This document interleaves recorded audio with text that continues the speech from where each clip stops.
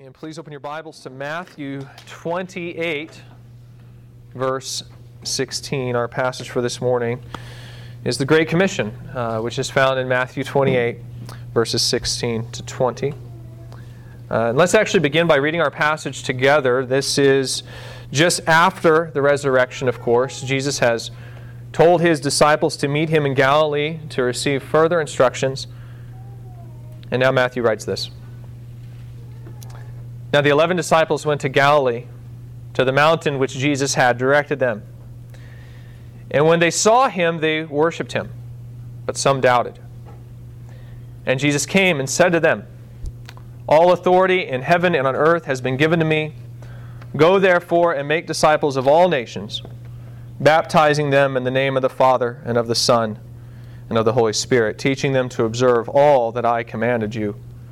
And behold, I am with you always, to the end of the age. This morning marks a momentous occasion in the life of our church because this morning, after nearly 5 years, we conclude the Gospel of Matthew. This is the very first book of the Bible that we've studied together, verse by verse, cover to cover. And now, after almost 200 messages, it's over.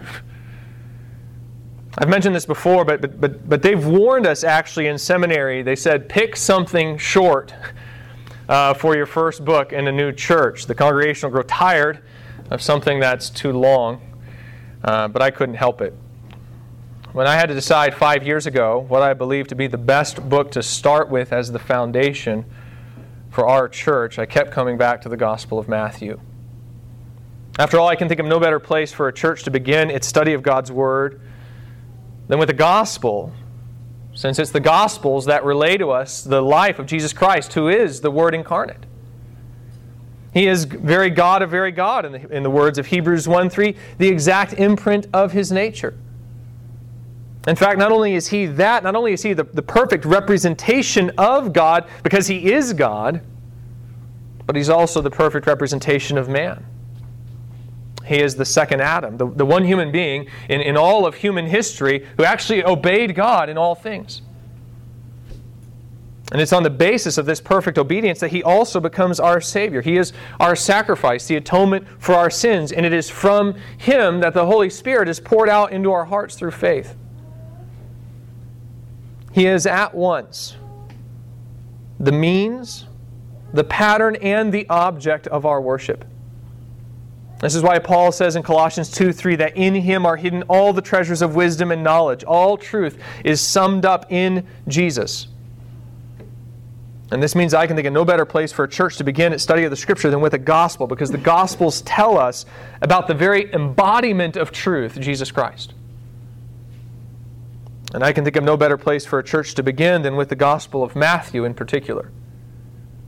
The reason I say this is because this Gospel, with the Sermon on the Mount and the kingdom parables and the community discourse of chapter 18, this Gospel with the Great Commission, it's probably impacted the daily life of the church more than any other Gospel.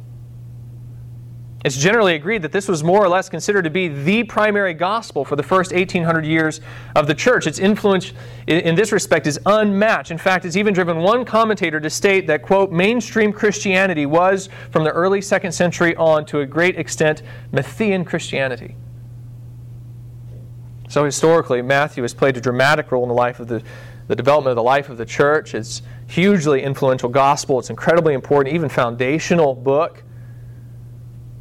And it's also incredibly relevant. I look at this gospel, and it's written to Jewish Christians trying to navigate their way through the implications of the gospel's rejection by religious people. They're confused by how people who seem so zealous for God and seem to know so much Bible can still reject this basic gospel message. Understand, this is a book written to religious people. It's not written to an unchurched community of believers, but to the kids that grew up in a Christian home and went to Sunday school their entire life and then suddenly discovered the gospel sometime in college or 10 years into their marriage. It's written with people who are going to struggle with legalism and hypocrisy and self-righteousness, not open licentiousness. It's written to former Pharisees. It's an account from a former tax collector written to guys like Paul explaining what righteousness looks like according to Jesus. And that's us. That's Southwest Missouri. We live in one of the most church areas of the entire world. We don't live in Babel.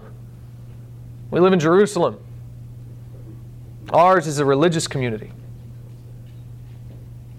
So I think Matthew has been an absolutely perfect starting point for us. I have absolutely zero regrets about starting the first 5 years here. I can still think of no better foundation for our church to be built on than the Gospel of Matthew. And I think this is going to become even more evident this morning as we study the Great Commission. I don't know if this analogy is going to make any sense to many of you, just I guess depending on age and kind of when you grew up watching TV, but growing up I used to watch a lot of sitcoms. That's just what I do after school, especially in middle school. I'd come home from school, I'd play hockey for a few hours, and then I'd get home, usually around 5:30, and I'd watch a few of my favorite sitcoms until around 7:30. You know, quotes from The Fresh Prince of Bel-Air are still burned into my brain just from the repetition of it all as I watch the same shows over and over again. Well, the sitcoms I grew up on were 90s sitcoms. And if you're familiar with the genre of 90s sitcoms, then you know that a staple of the 90s sitcom is the clip show. You know what a clip show is, right? The clip show is what happens when sitcom writers get lazy after a couple seasons and they start running out of ideas. And so they come up with a thinly veiled excuse for the characters to reminisce for a week about all the experiences that they've shared together. The result is an entire episode of clips from past seasons, which are basically refried jokes, right? You probably watched one of these before. I can still remember one episode of The Fresh Prince where Will and Carlton are stuck on an elevator, and as they're panicking over whether or not they're about to die, they start bringing up all these moments they've shared in their life, and voila, clip show. Okay? The clip show is a kind of summary of previous seasons. It's when all the old jokes and events of past episodes are restated and condensed into a single episode. Well, the Great Commission is essentially the clip show of the Gospel of Matthew. It's the place where all the themes of the Gospel are recapitulated and stated in a single overwhelming application. As one commentator states, there may be no better way to summarize the theology of Matthew, than by following up on the themes found in the Great Commission. And I personally couldn't agree more. I think once you get a sense of what Jesus is saying in the Great Commission, then you realize that this is really the summary application of the entire book. In other words, if you understand what Matthew has said throughout this book up to this point, then you should see that this is the next logical step. It should be to go and do the sort of thing that Jesus commands here. And when I think of the message that we need to hear as a church plant, not just 5 years ago, but 5 years later, right now, nothing's changed. It's all summed up in this directive, this mission from Jesus. So what is this mission? And what can we learn about it from today's passage? I think it can be stated in the form of 5 adjectives or attributes. Once again, these are 5 attributes which really summarize the entire teaching of Matthew. And the first attribute is rescue. Rescue. It's a rescue mission. Jesus is commissioning His disciples to go and deliver sinners from the wrath of God. This is the attribute that I think is probably the hardest to discern from the text, but it is there. And it comes up in verse 18 and in the beginning of verse 19. Jesus says, "All authority in heaven and on earth has been given to me. Go therefore and make disciples." Now that might seem like a rather innocuous statement at first blush, but it's not. It's a statement that's steeped in Matthew's theology that he's been developing throughout this book. And I think when you see it in that light, then you can understand a sense of the seriousness, the gravity, even the import of this statement. What do I mean? Well, one of the central questions in Matthew, really even the central question in Matthew, is who is Jesus? Or to put it even more specifically, is Jesus the Christ? Is He the Messiah? Is He the promised Davidic king? And not to beat a dead horse, because I know I've talked about this at length the past couple of messages, but the reason why that question matters so much is because of what Israel understood the Messiah would do upon his arrival. John the Baptist stated it well when he said, I baptize you with water for repentance, but he who is coming after me is mightier than I. He will baptize you with the Holy Spirit and fire. The Messiah will baptize with the Holy Spirit. This is to say that he will inaugurate the new covenant. But he will also baptize with fire. That's a reference to divine judgment. The Messiah would do both. And in fact, he would do both as in more or less one act. The establishment of the new covenant is really supposed to be the event that kicks off the final act of judgment in the Old Testament, because it's through that covenant that Israel finally repents, believes, calls on the name of the Lord, and is saved from their enemies. This is what Israel believed the Messiah would do.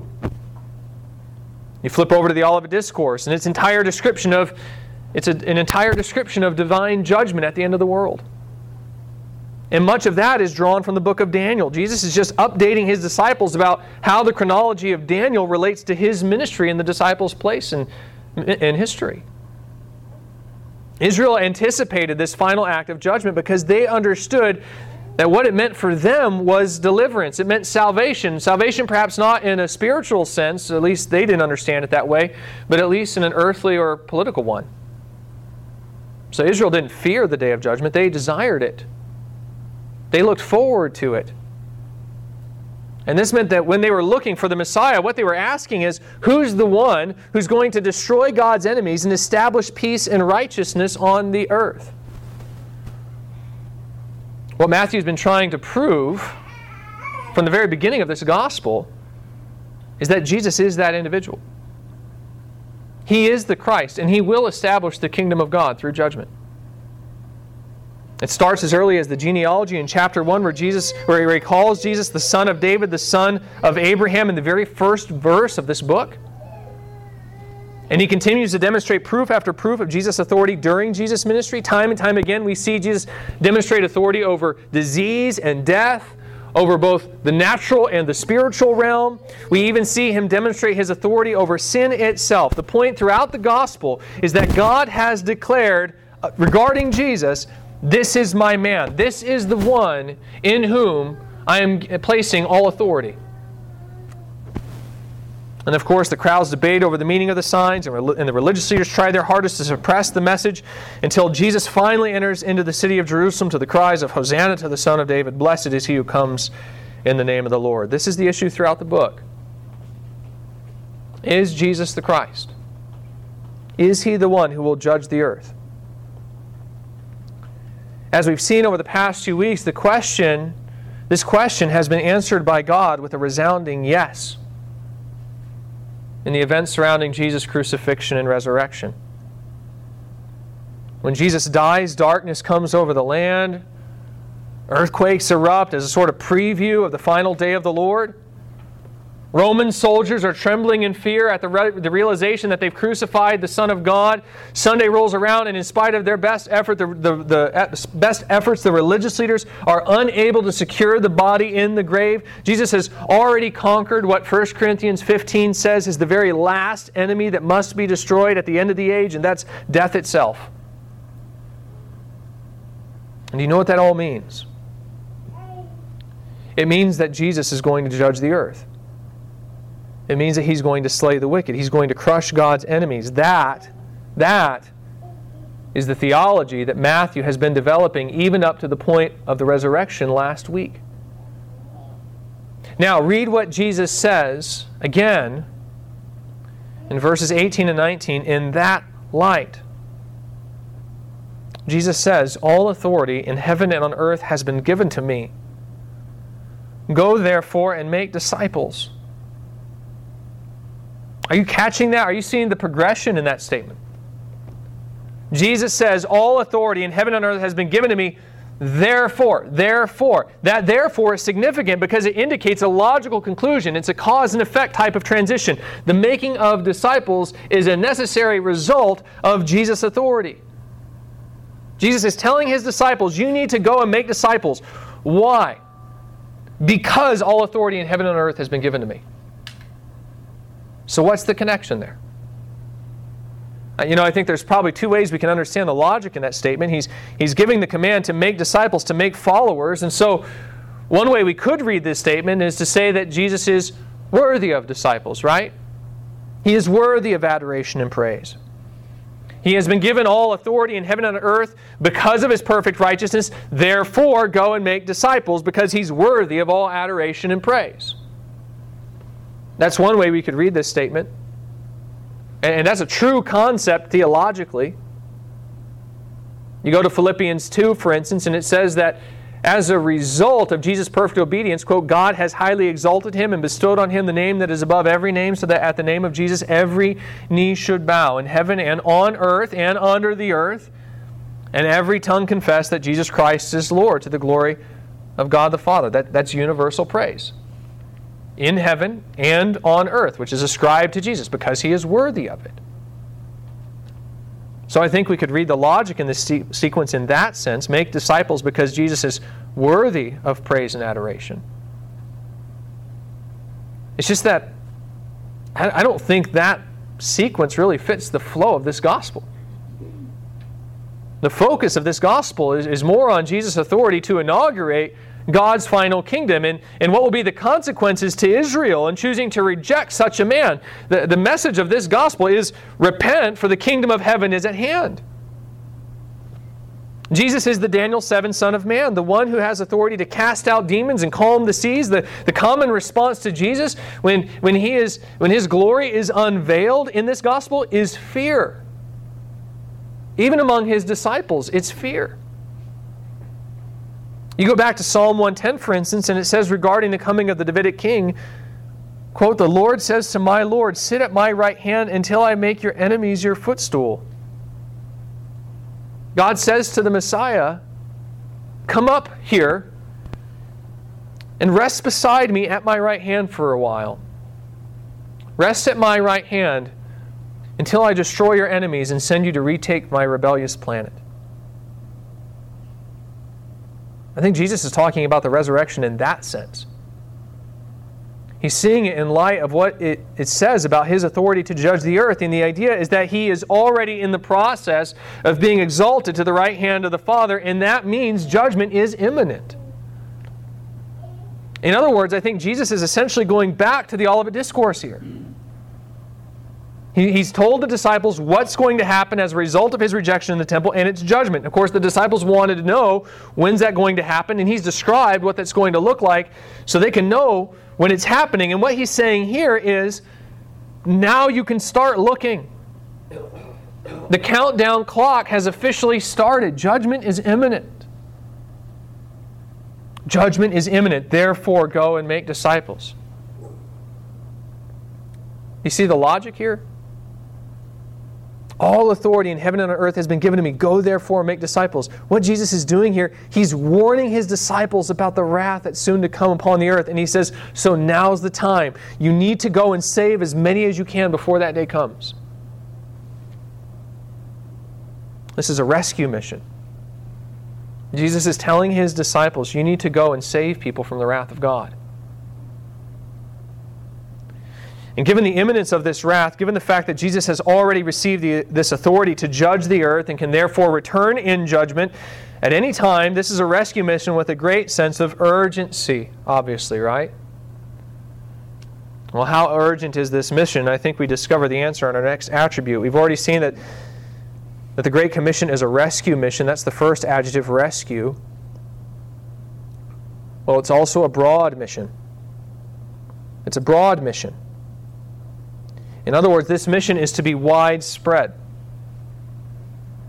Now, I doubt this probably seems too unusual, but I think that's only because we're so familiar with the Great Commission today that we just assume this aspect of Jesus' command. However, when you set this command within the context of everything that's been said in Matthew up until this point, I think you can see not only how unusual this part of the command is, but I think it can also help you see how urgent this rescue mission is.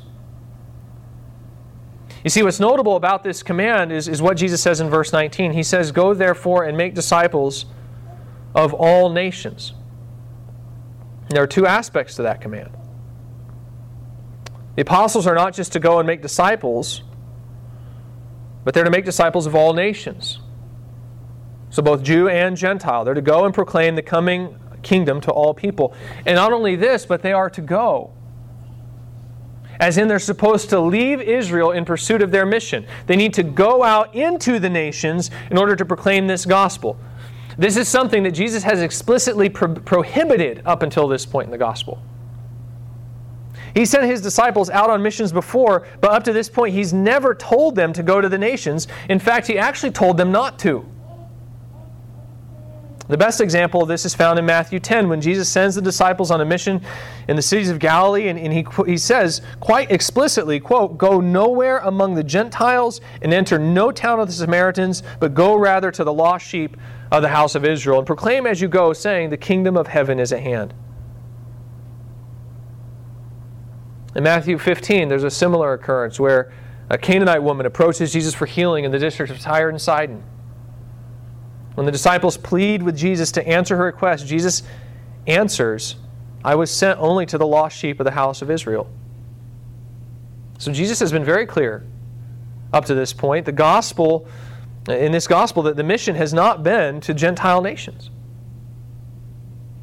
Now, there are several different reasons why Jesus gives these instructions in this way earlier in the gospel, but at the very center of it all is the Old Testament concept of mission. You go back to the Old Testament, and what you find is that God always intended to bring salvation to the ends of the earth. This is what He meant when He said to Abraham in Genesis 12:3, "In you all the families of the earth shall be blessed." Gentile salvation was always a part of the plan. But the way it was supposed to work was through Israel. Again, the word to Abraham is, "In you all the families of the earth shall be blessed." Gentile salvation was always a part of the plan, but it was always Gentile salvation through Israel. Israel was to be the vehicle through which God worked His redemption. And this is why God chose to make His tent among the people of Israel and give them the law. It was so that Israel might become, in the words of Exodus 19:6, a kingdom of priests and a holy nations. They were to be the mediator between God and the rest of the earth. The gospel was to be communicated through them. In fact, this is why in the Sermon on the Mount, Jesus says to Jews, "You are the salt of the earth. But if the salt has lost its taste, how shall its saltiness be restored? It is no longer good for anything except to be thrown out and trampled under people's feet. You are the light of the world. The city set upon a hill cannot be hidden, nor do people light a lamp and put it under a basket on a stand, and it gives light to all in the house. In the same way, let your light shine before others, so that they may see your good works and give glory to your Father who's in heaven." That's a reference to Isaiah 42, when God says regarding Israel, "I will give you as a covenant for the people, a light for the nations, to open the eyes that are blind and to bring out the prisoners from the prison, those who sit in darkness." Jesus is saying to Israel at that time, God has called you to be a light to the nations, but if you don't live this way, if you don't live in holiness, then what good are you?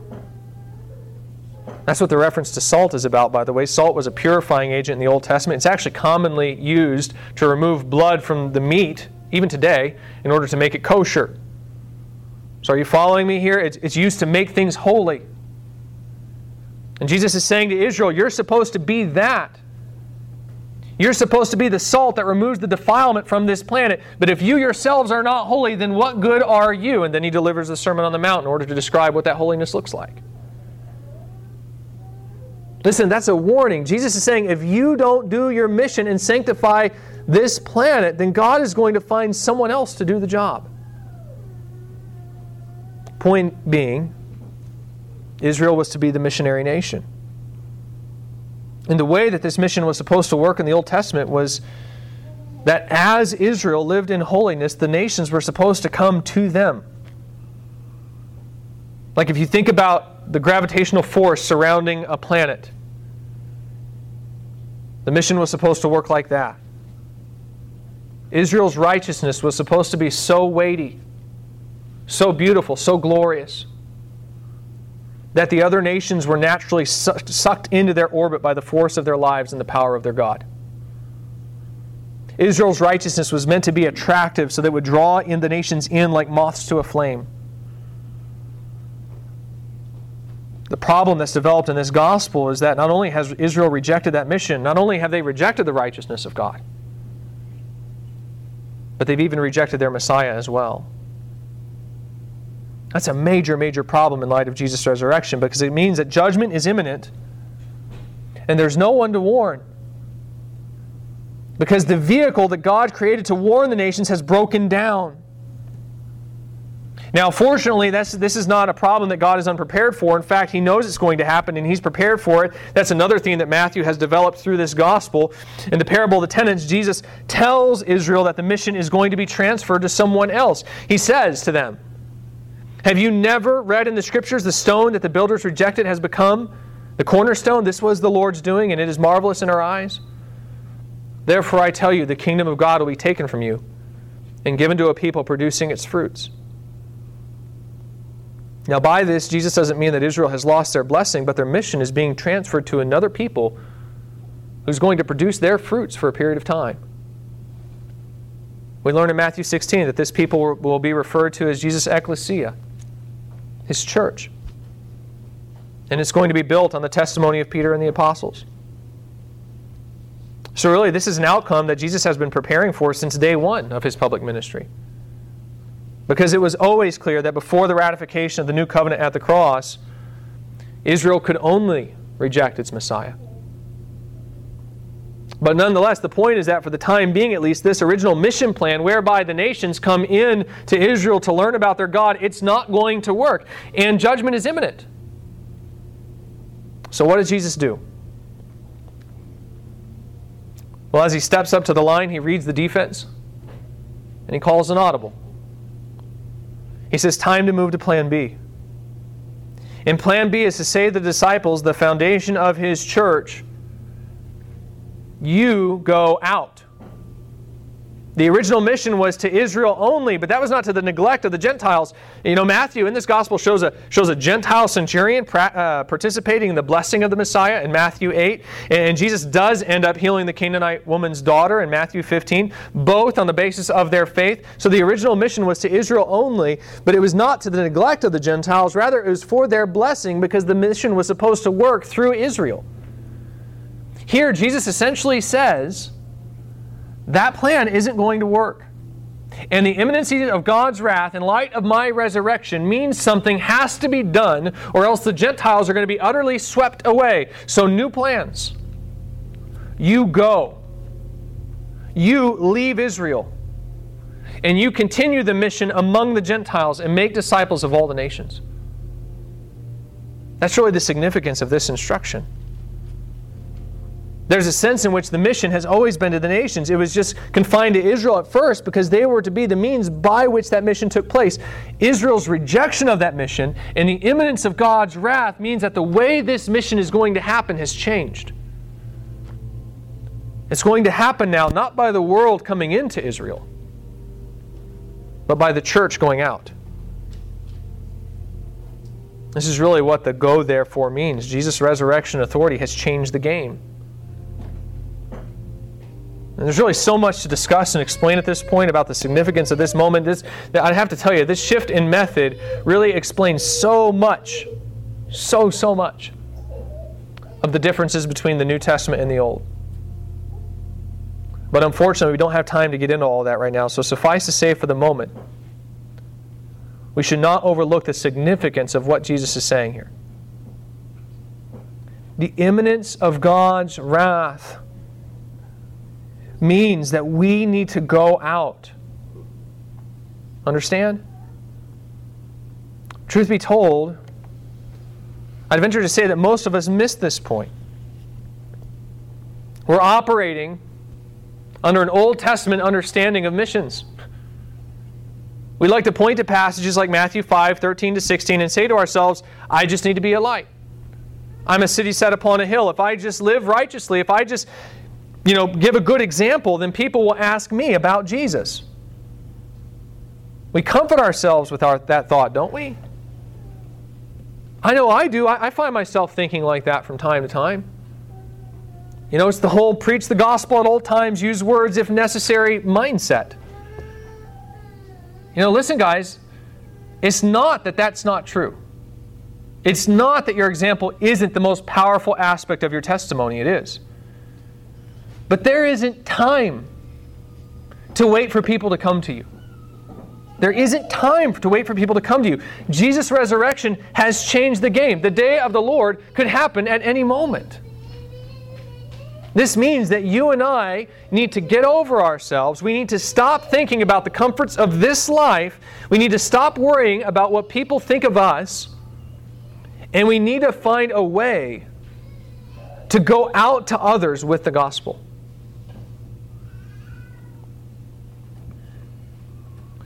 We're coming up on the 5-year anniversary of our church.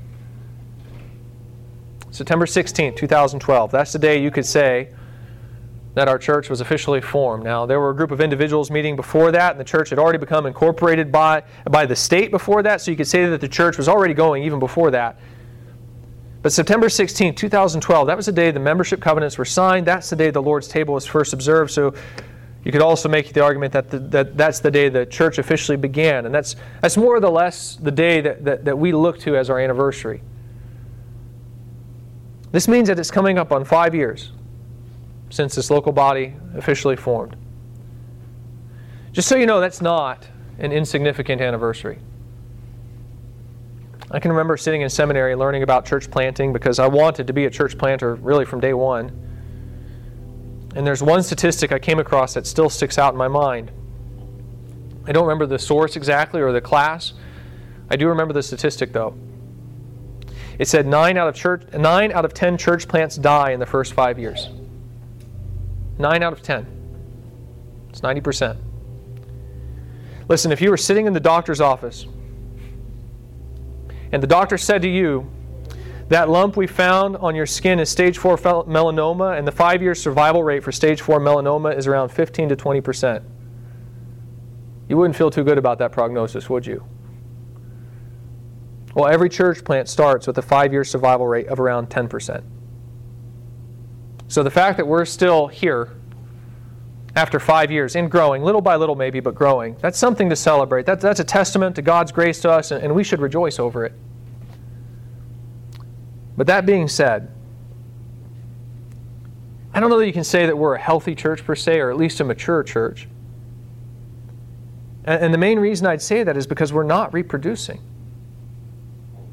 Listen, Jesus didn't leave the church here on this planet simply to hold the fort until the time of His return. No, as we can see in this passage, He's left the church here in order to go and make disciples. This means that any church that's not doing that, any church that is not reproducing, it doesn't matter what their doctrine might be, they're not healthy. And by that measure, we're not a healthy church. And to be clear, I don't say that as an indictment against you. Quite the contrary. I just have to say, if this is an indictment against anyone, it's an indictment against me. Because I'm the primary teacher in this church. I'm the one up here every week telling you what the Word of God says. I understand that the product of this ministry is therefore largely a reflection of my teaching. So if the fault lands with anyone, it lands with me. I understand that, and I'll take responsibility for where we're at in this department. I'm not trying to pass the blame. All I'm saying is something's got to change. What this passage tells us is that as great as the first 5 years of our church have been, the next 5 years need to be different. We need to take what Matthew has taught us in the first 5 years and use it to propel us into the mission he's relating to us today in the next 5 years. Because we don't have time to sit around and wait. Already we are running out of time. Every day that passes is another day closer to Christ's return. So we need to learn to get aggressive and go out to others with the gospel. Now again, the leadership understands the role that we play in this process, and so we're trying to take some steps to institute that change. And I'd like to go over some of those changes with you at the conclusion of this morning's service. But before we do that, I want to ask, how will this mission work? And I want to answer that from this passage, because this passage tells us how to approach this mission with the next two attributes. And I think if you understand what this passage says about how this mission works, then the steps that we're wanting to take moving forward are going to make a lot more sense. The next attribute is this. Number 3, complete. Complete. So once again, this is a rescue mission. It's a broad mission, but it's also a complete mission. Look what Jesus says in the rest of verse 19 and the first half of verse 20. Once again, he says in verse 19 that the apostles need to go and make disciples of all the nations. But then look at what he says next. This describes how we are to pursue this mission. He says, baptizing them in the name of the Father and of the Son and of the Holy Spirit, teaching them to observe all that I commanded you. If you look here, Jesus says that there are two aspects to making a disciple, 2 steps to making a disciple. The first step is to baptize them in the name of the Father and of the Son and of the Holy Spirit. That's a reference to conversion. And that's part of the Great Commission. That's the part of the Great Commission that everyone, especially Southern Baptists like us, right, are familiar with. The Great Commission means evangelism. But that's not all it means. Look again at verse 20. It also means teaching them to observe all that I commanded you. That's the part of the Great Commission that's often missed.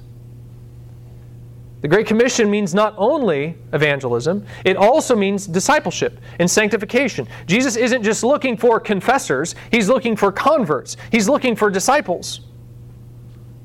You go back to the Sermon on the Mount, and once again, this is one of the charges that people laid against Jesus. Because Jesus emphasized forgiveness and mercy and grace, because He took on disciples like Matthew, His enemies started to say, Jesus isn't concerned about righteousness. He isn't concerned about obedience to God. To which Jesus said, on the contrary, you think I'm lowering God's standard? Actually, I'm upholding it. And that was the whole point of the Sermon on the Mount. There are some people who still think about Jesus in this way. They act as if Jesus doesn't care at all if a believer's life actually conforms to God's commands because it's all of grace. Jesus never indicated that, nor did His disciples. Even the Apostle Paul, who penned the line, "For grace you have been saved through faith, not as a result of works, that no one may boast." Even he refutes that concept of not worrying about obedience in Romans chapter 6. The whole idea just doesn't exist in Scripture. The apostles have always been clear. Jesus cares about the righteousness of His disciples. In fact, I think the Apostle Paul says it best when he writes in 2 Corinthians 5:15 regarding Jesus, He died for all, that those who live might no longer live for themselves, but for Him who for their sake died and was raised. That's why Jesus died, was for their holiness and sanctification. He intends for His disciples to be holy. And that matters because that holiness, that sanctification, is crucial to this mission.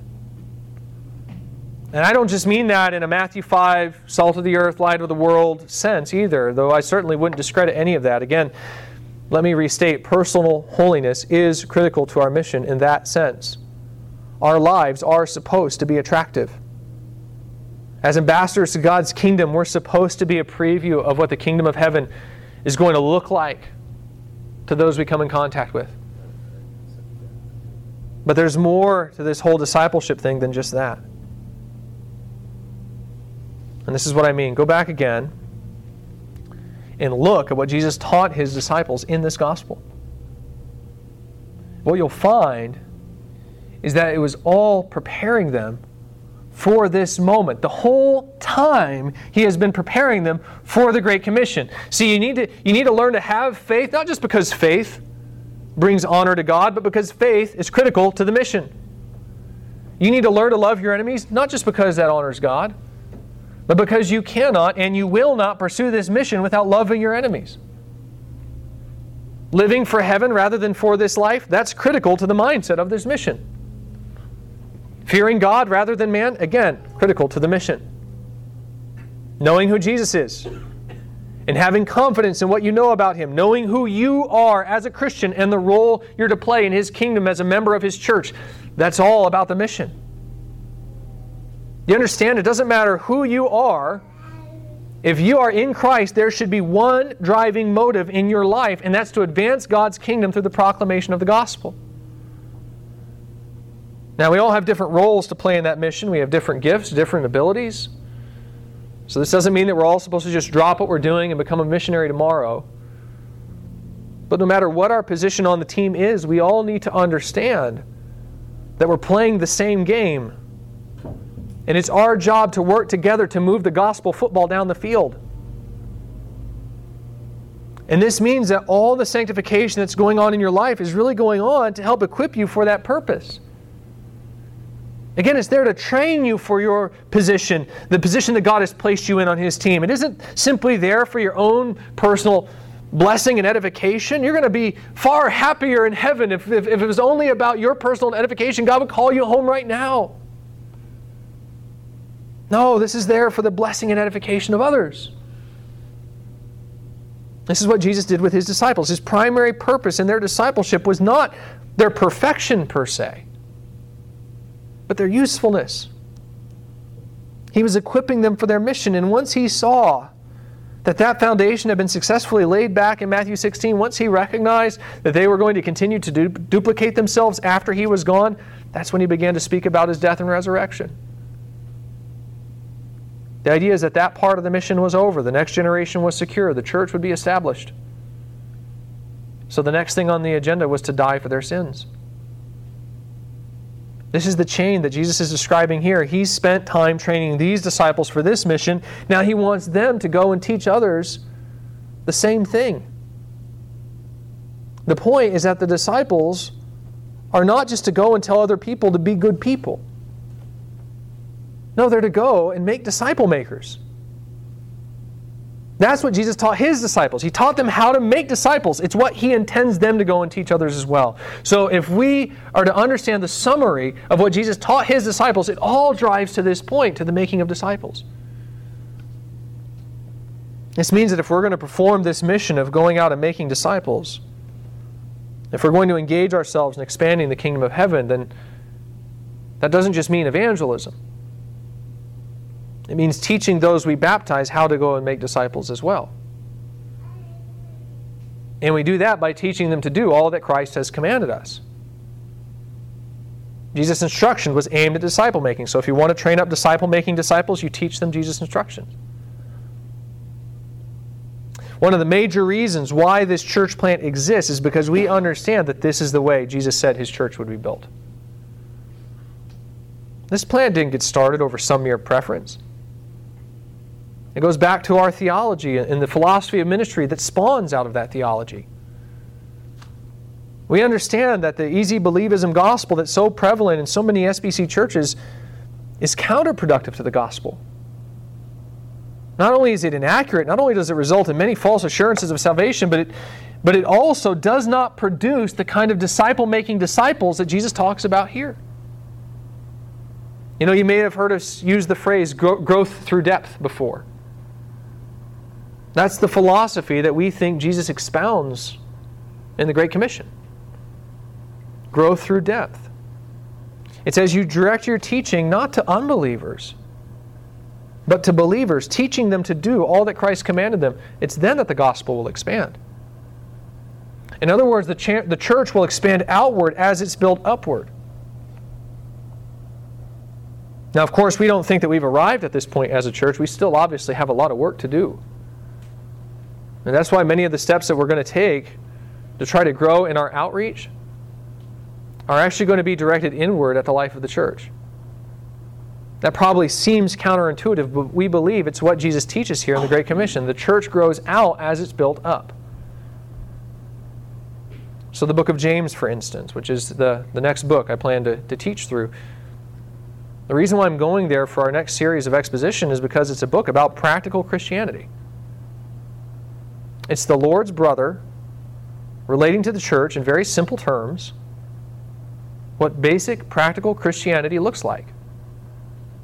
And in that sense, while it may not look like a book about evangelism, I would really kind of say it is. Because it's going to teach the character that's needed to successfully engage in this task. So again, we're not there yet as a church, but this is the model that we have to follow if we want to pursue the Great Commission. The gospel advances through disciple-making disciples. It advances not simply by baptizing converts, but by teaching them to do all that Christ commanded them. This is a complete mission. Let's look now at our fourth and final attribute. Again, we can see that this is a rescue mission. It's a broad mission and a complete mission. Now, finally, it's an empowered mission. That's our fourth attribute. Empowered. It's an empowered mission. This point really goes back to what we studied together in last week's passage, and so there's really not a whole lot I'm going to add to that here this morning.